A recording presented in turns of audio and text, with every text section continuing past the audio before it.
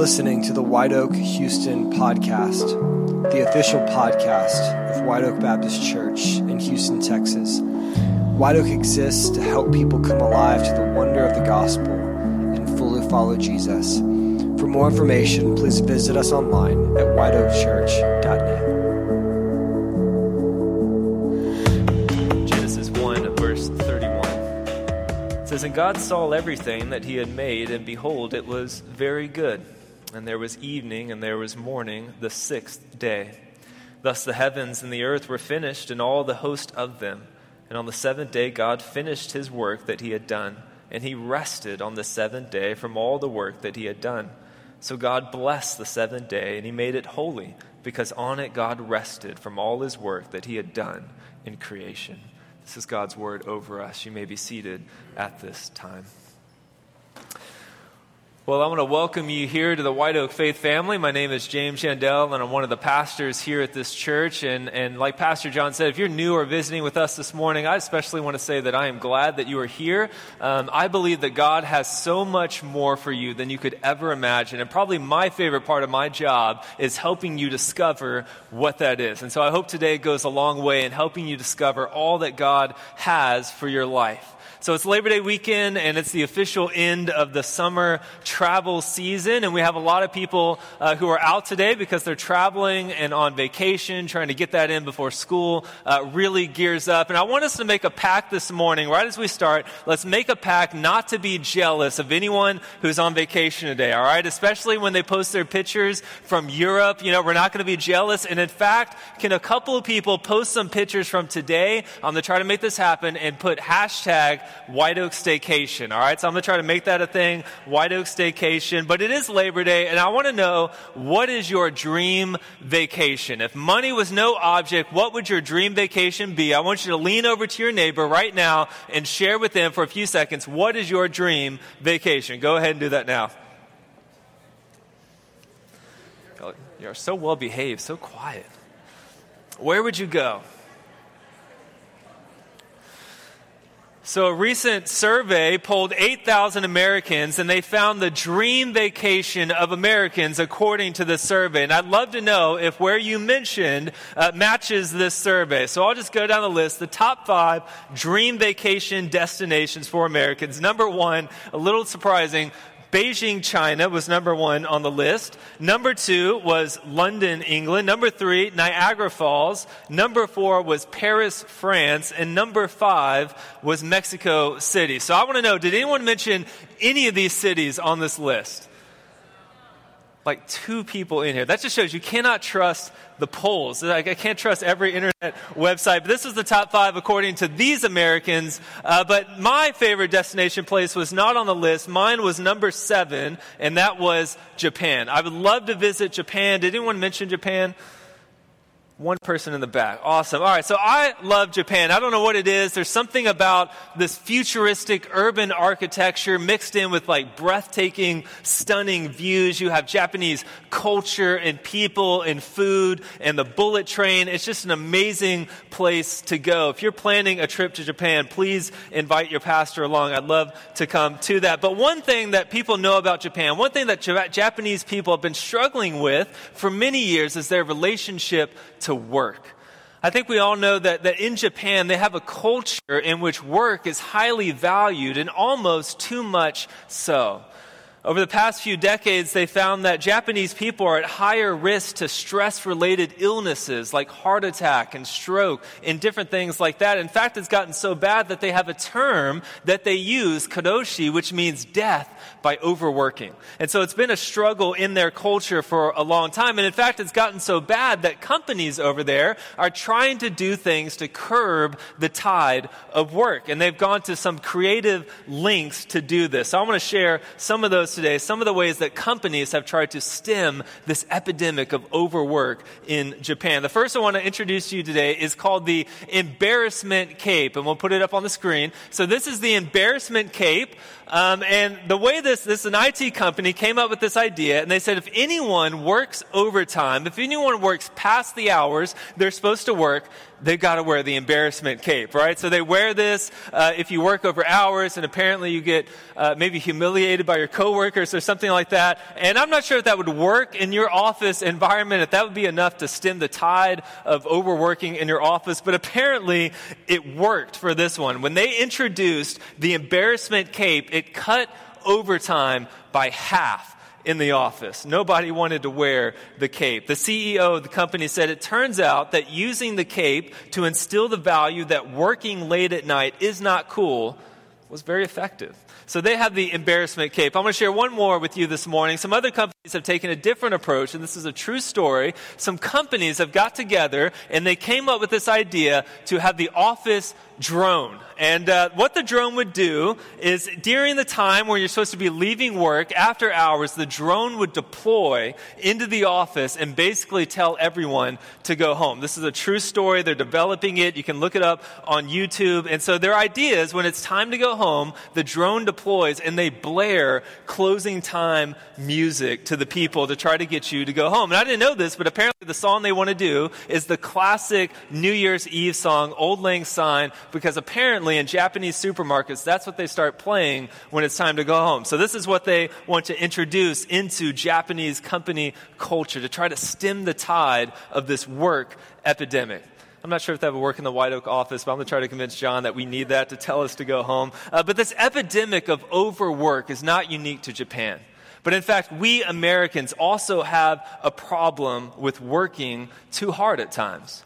I've been meeting with many of you over the past few months, and one common refrain that I hear is that you're busy, that you're stressed, that you're burnt out, and that you're overworked. It seems like pressure and stress are the default condition of modern American life. You've got pressure to pay bills and to make ends meet. We have employers trying to squeeze every last bit of productivity out of you. We feel pressure even from within as we try to seek goals in our life. And maybe for you, that's starting a family or buying a house or paying down debt or whatever it is. But you feel this pressure to constantly be working, and you're not working hard enough if you're not making ends meet. Biblically speaking, work is good. We know that. The Bible talks a lot about work. But what happens when your drive and your dreams and your work takes you to a very unhealthy place? I've entitled my sermon this morning, Confessions of a Recovering Workaholic. And this is just confession time for me as someone who is a recovering workaholic and who struggles with this. And I'm not sure if you would put yourself in that camp, but it's a deeply intimate sermon topic for me. I was reading an article, and they found that psychologists usually list three common factors, three common symptoms of the workaholic. And I want to share them with you today, and I wonder if these describe you. Number one, workaholics feel compelled to work because of internal pressures from which they never find relief. So this idea that the workaholic doesn't always get enjoyment out of his work, but instead he works or she works because they have fear of losing things or they have a desire for something that they don't have. And so they constantly work, but the harder they work, they don't find any relief in it. Number two, workaholics find it hard to stop thinking about work when they're not working. You know, this idea of like bringing the office home with you into your family, and your wife is sharing about her day, but you're still thinking about that unfinished project that you have at work. You can't stop thinking about it.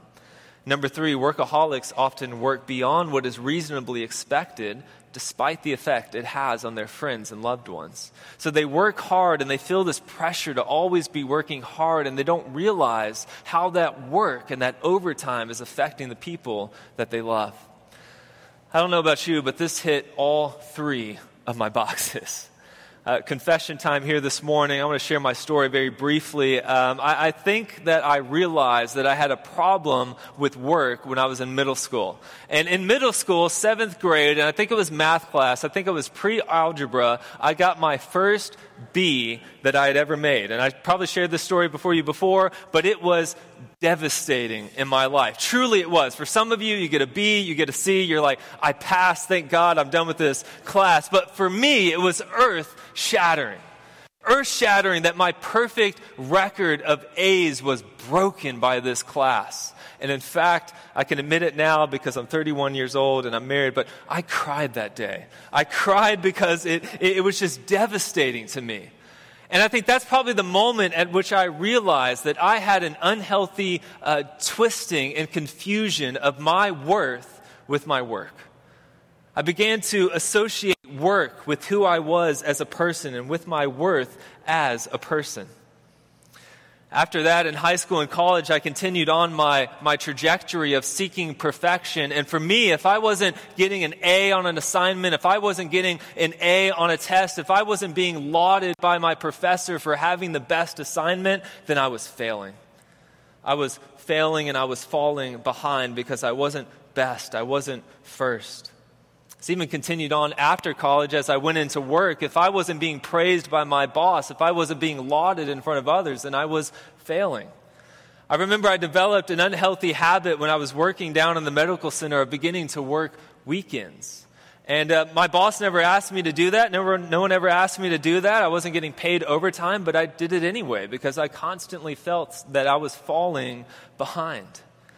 I also picked up the nasty habit of checking email after hours and after work, and I prided myself in this ability to be able to respond immediately when people emailed me. I saw it as a sign and as a badge of honor and of pride that I was available to everyone at all times of the day. And lastly, I remember one time during the Christmas vacation break, everyone in the office wanted to take time off for Christmas week, right? They wanted to spend time with family, but you still needed someone in the office. So who volunteered to stay in the office alone? I did.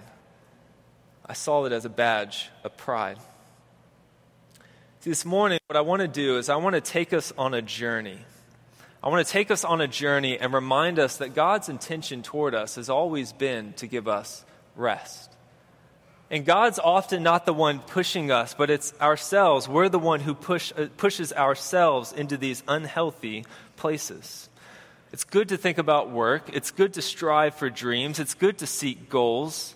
But when they take you to an unhealthy place or to a place where we break the rhythm of work and rest that God gives us, it can lead us into spiritual and physical unhealth.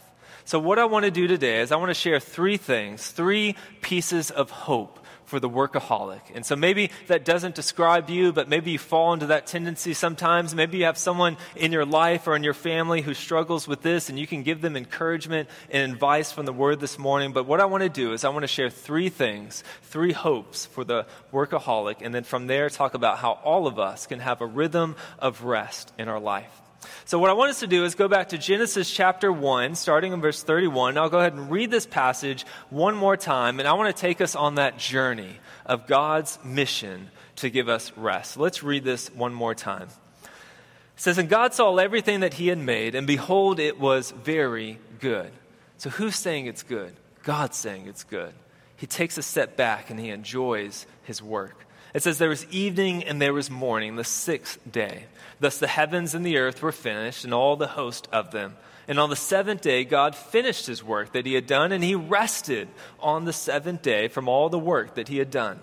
So God blessed that day, and he made it holy, because on it he rested from the things that he had done in creation." So the first thing you need to take to heart this morning is that God gives you an example of rest at creation. God gives you an example of rest at creation. In resting on the seventh day, God has forever declared that work and rest are of equal value. That rest is just as important, rest is just as godly, rest is just as spiritual as work is. God declared this in creation. And so amidst all this pressure that I feel all the time as a workaholic, all this pressure to succeed, all this pressure to strive, all this pressure to accomplish all these things in my lifetime, in the midst of all this, I came to a shocking realization. God wasn't the one pushing me. I was the one pushing myself. It's always been me. And in fact, God's desire for me and for you is quite the opposite. God has always longed to give us rest. You know why? Because God has a father's heart. God has a father's heart toward us. And in all the history of the world, in every nation, in every season of life, God has never overworked a single person. Because God here in creation has given us an example that everyone has their limits. that we need rest in our life. You know why God rested on the seventh? Was he tired? Yes or no? No. God doesn't get tired. I believe that God rested on the seventh day because he knows that you and I often put ourselves in the place of God. And if God worked 24/7 and never stopped, then we would work 24/7 and we would never stop. And God doesn't want that for us. So God rested on the seventh day because he knows if we always worked and we never rested, we would kill ourselves in the process. That's what a workaholic does. And I speak as one who has experience. The workaholic mind makes itself into a martyr. See, workaholism is like any other sickness in that it disguises itself as something spiritual.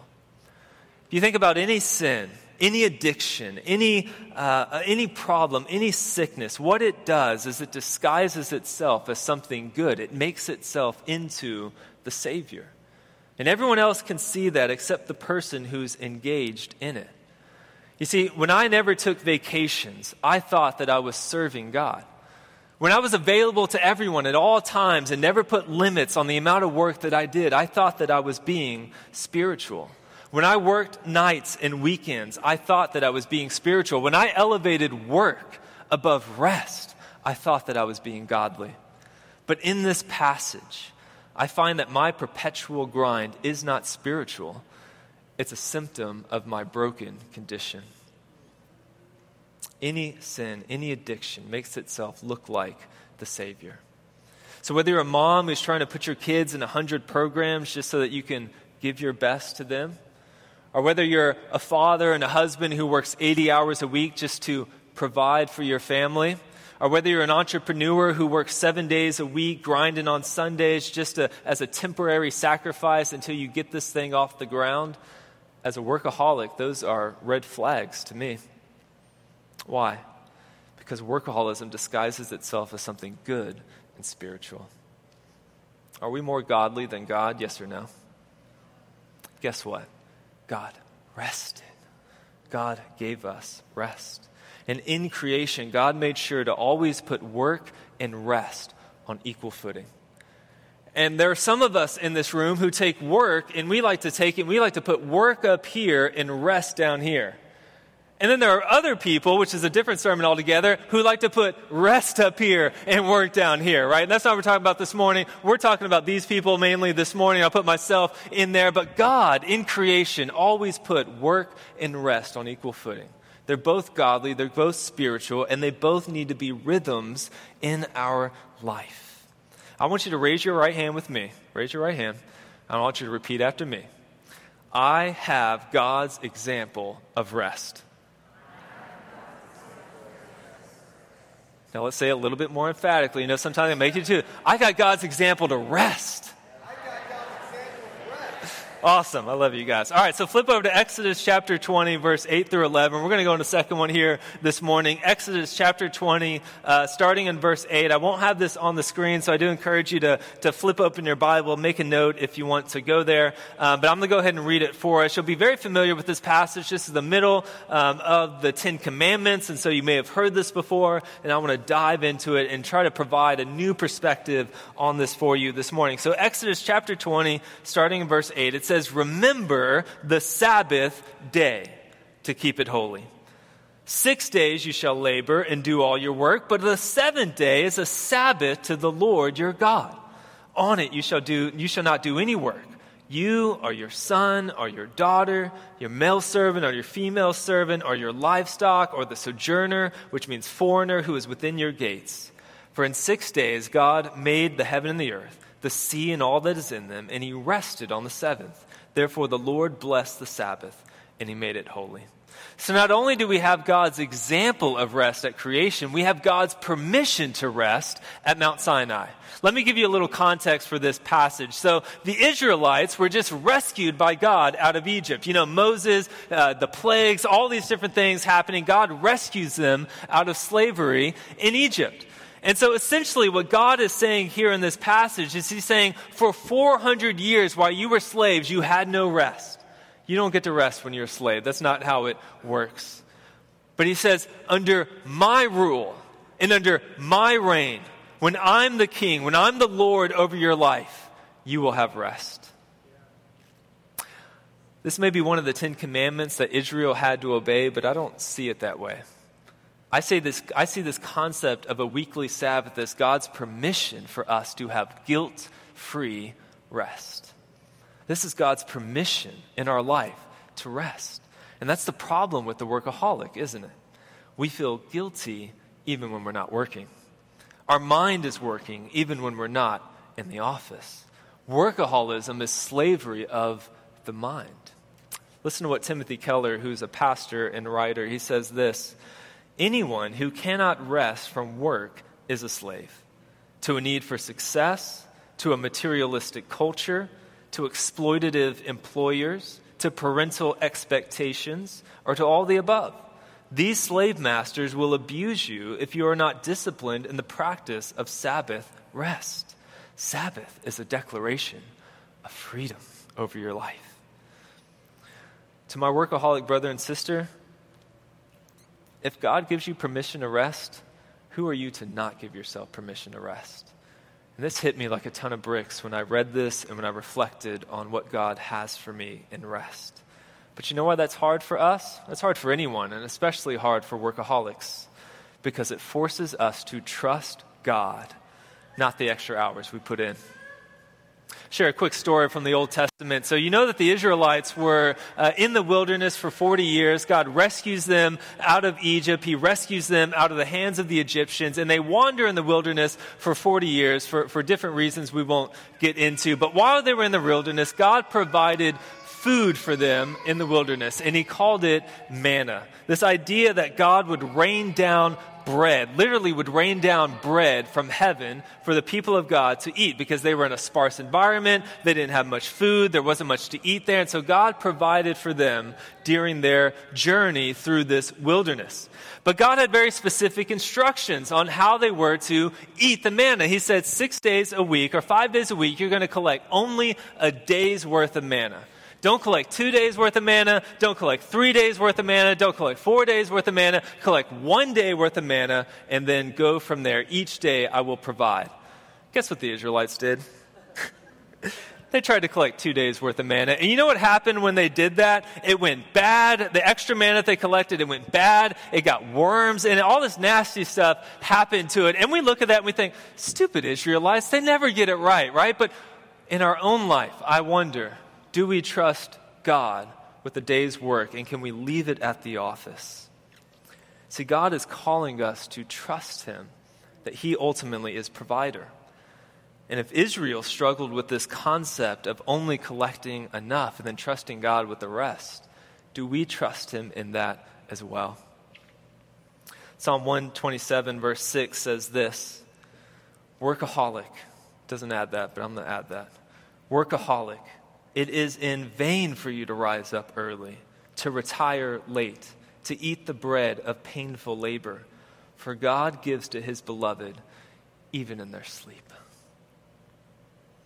The workaholic needs to recognize that your body works better after a full night's sleep.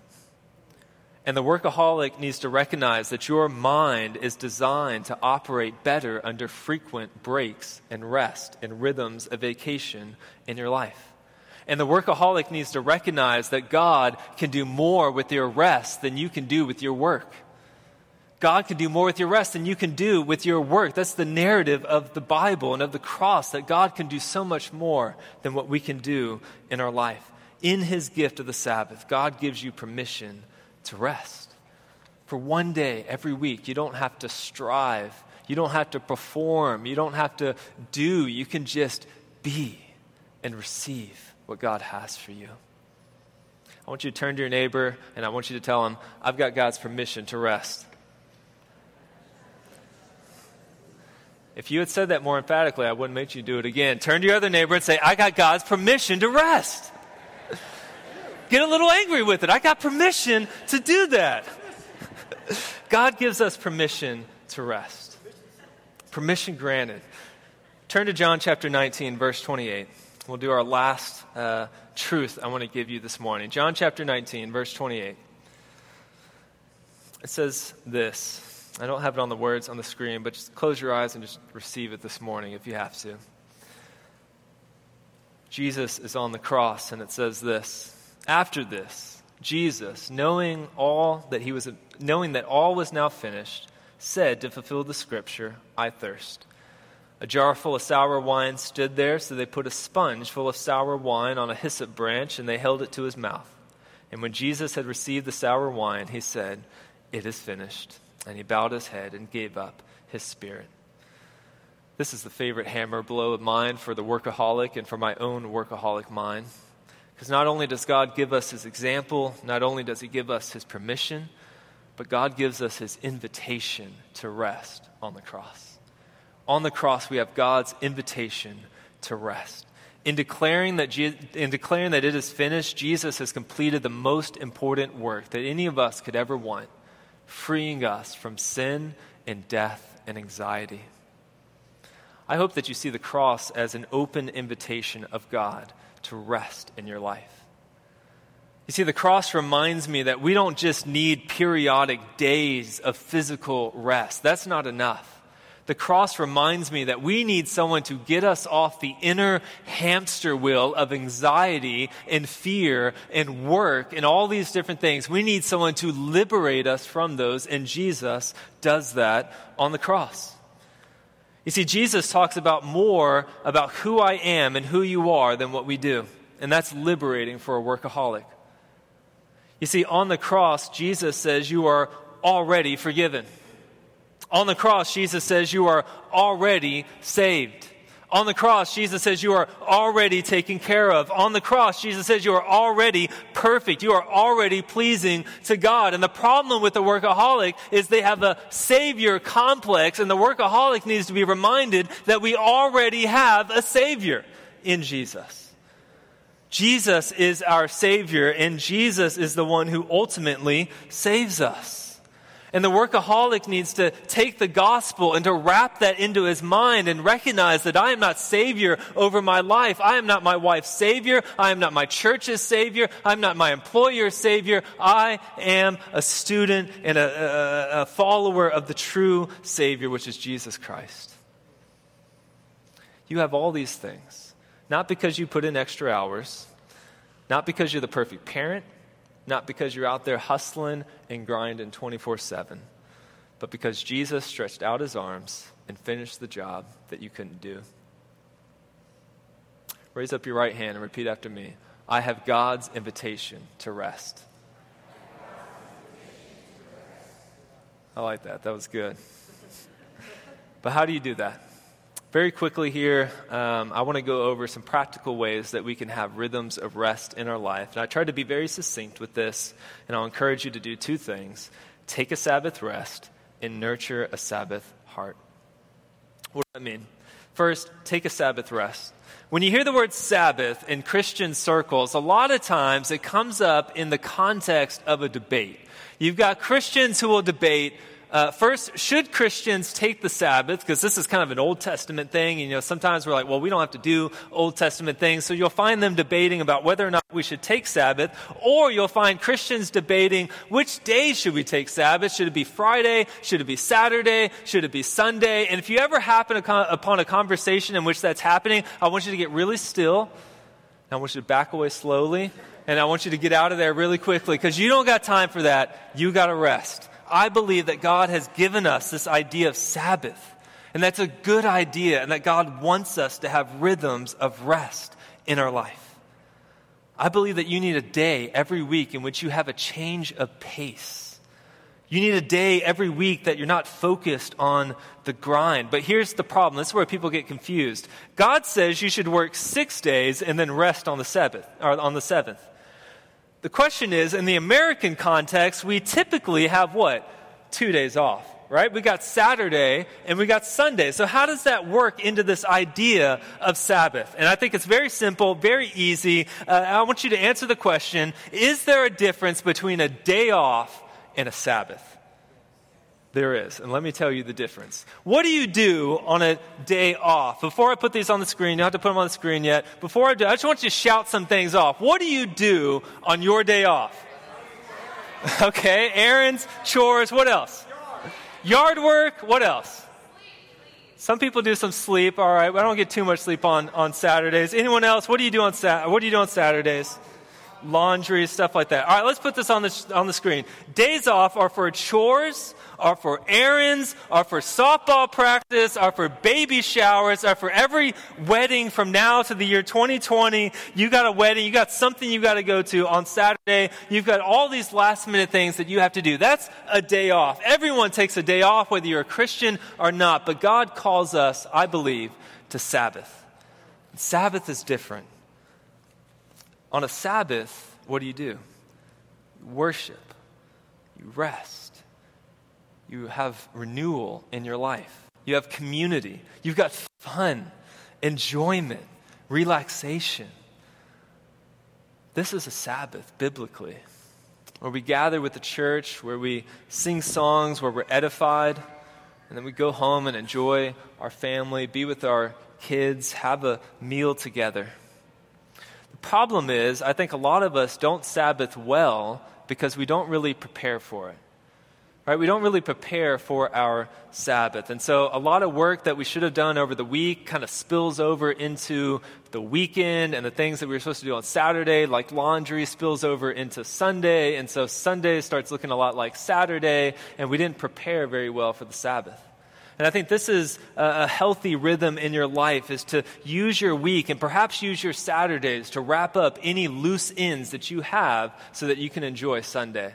So if that means doing laundry on Saturday, if that means scheduling everything on Saturday, if that means whatever it takes to do these things on Saturday so that Sunday truly becomes a day of rest for you. Sarah and I will often take our Sabbath on Fridays because sometimes Sundays for a pastor is almost like a work day sometimes. And so this is partially my Sabbath, but we take it on Fridays. And what I've started doing was I started giving Sarah my phone, which was really hard at first to not have my phone on me. And it was really hard for the first few hours that I did that. But guess what happened at the end of the day? I found that I truly had taken my mind off work. And when I got back on my phone at the end of the day, right before the evening or on the next day, guess what? The world didn't end. I was able to take a day off, a true Sabbath, and the world didn't end. And that's hard for workaholics to do. But I believe that God lovingly calls you into one day each week where you produce nothing, where you achieve nothing, where you accomplish absolutely nothing, and simply let God be enough for you. So whatever it takes for you to mix up your Sabbath routine from your day off, even if that's putting your phone aside on the dresser, even if that's watching a little bit less TV so you can spend some time in the Word or at the park with your family, whatever it looks like to make Sabbath look different than your day off, I believe that God is calling us to do that.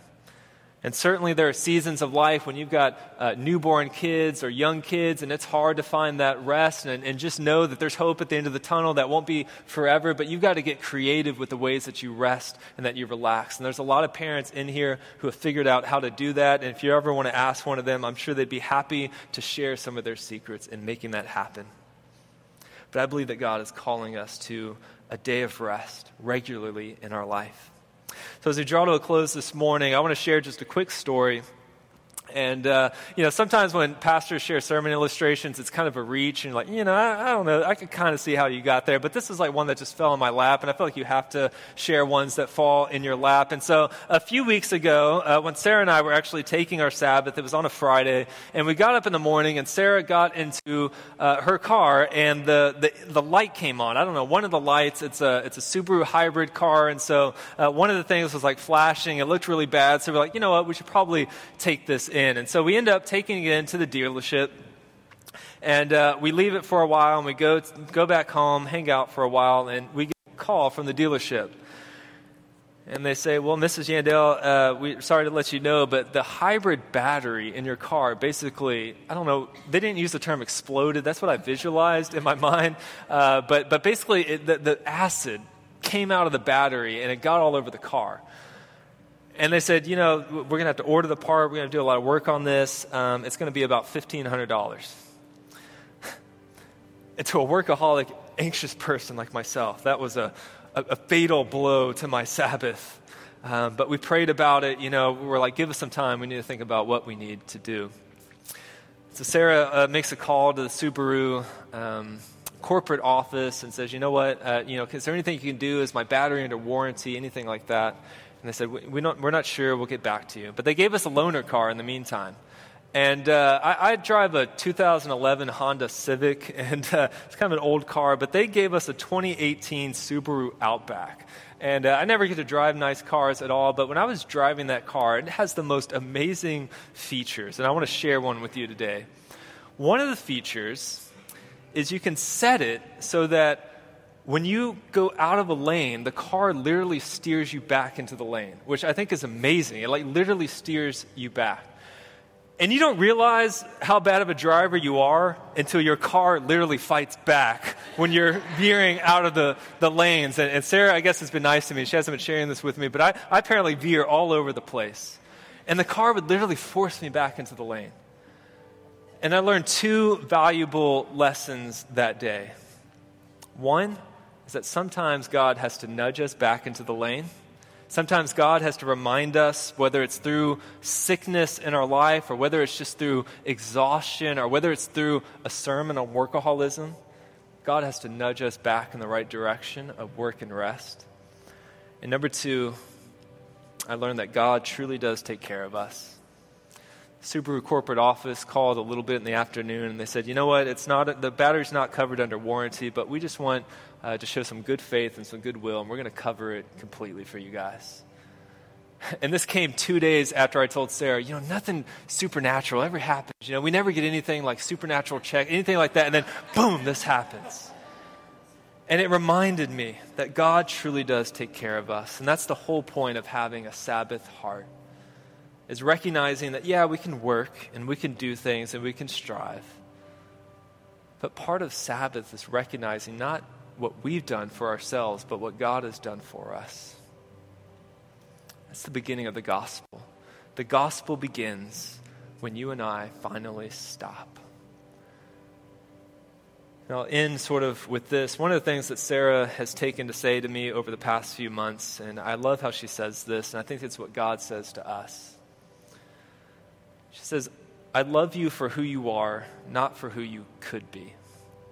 That's exactly what God says to us. Sure, He's shaping us and He's making us into someone new, but God loves us exactly as we are, and He'll take care of us.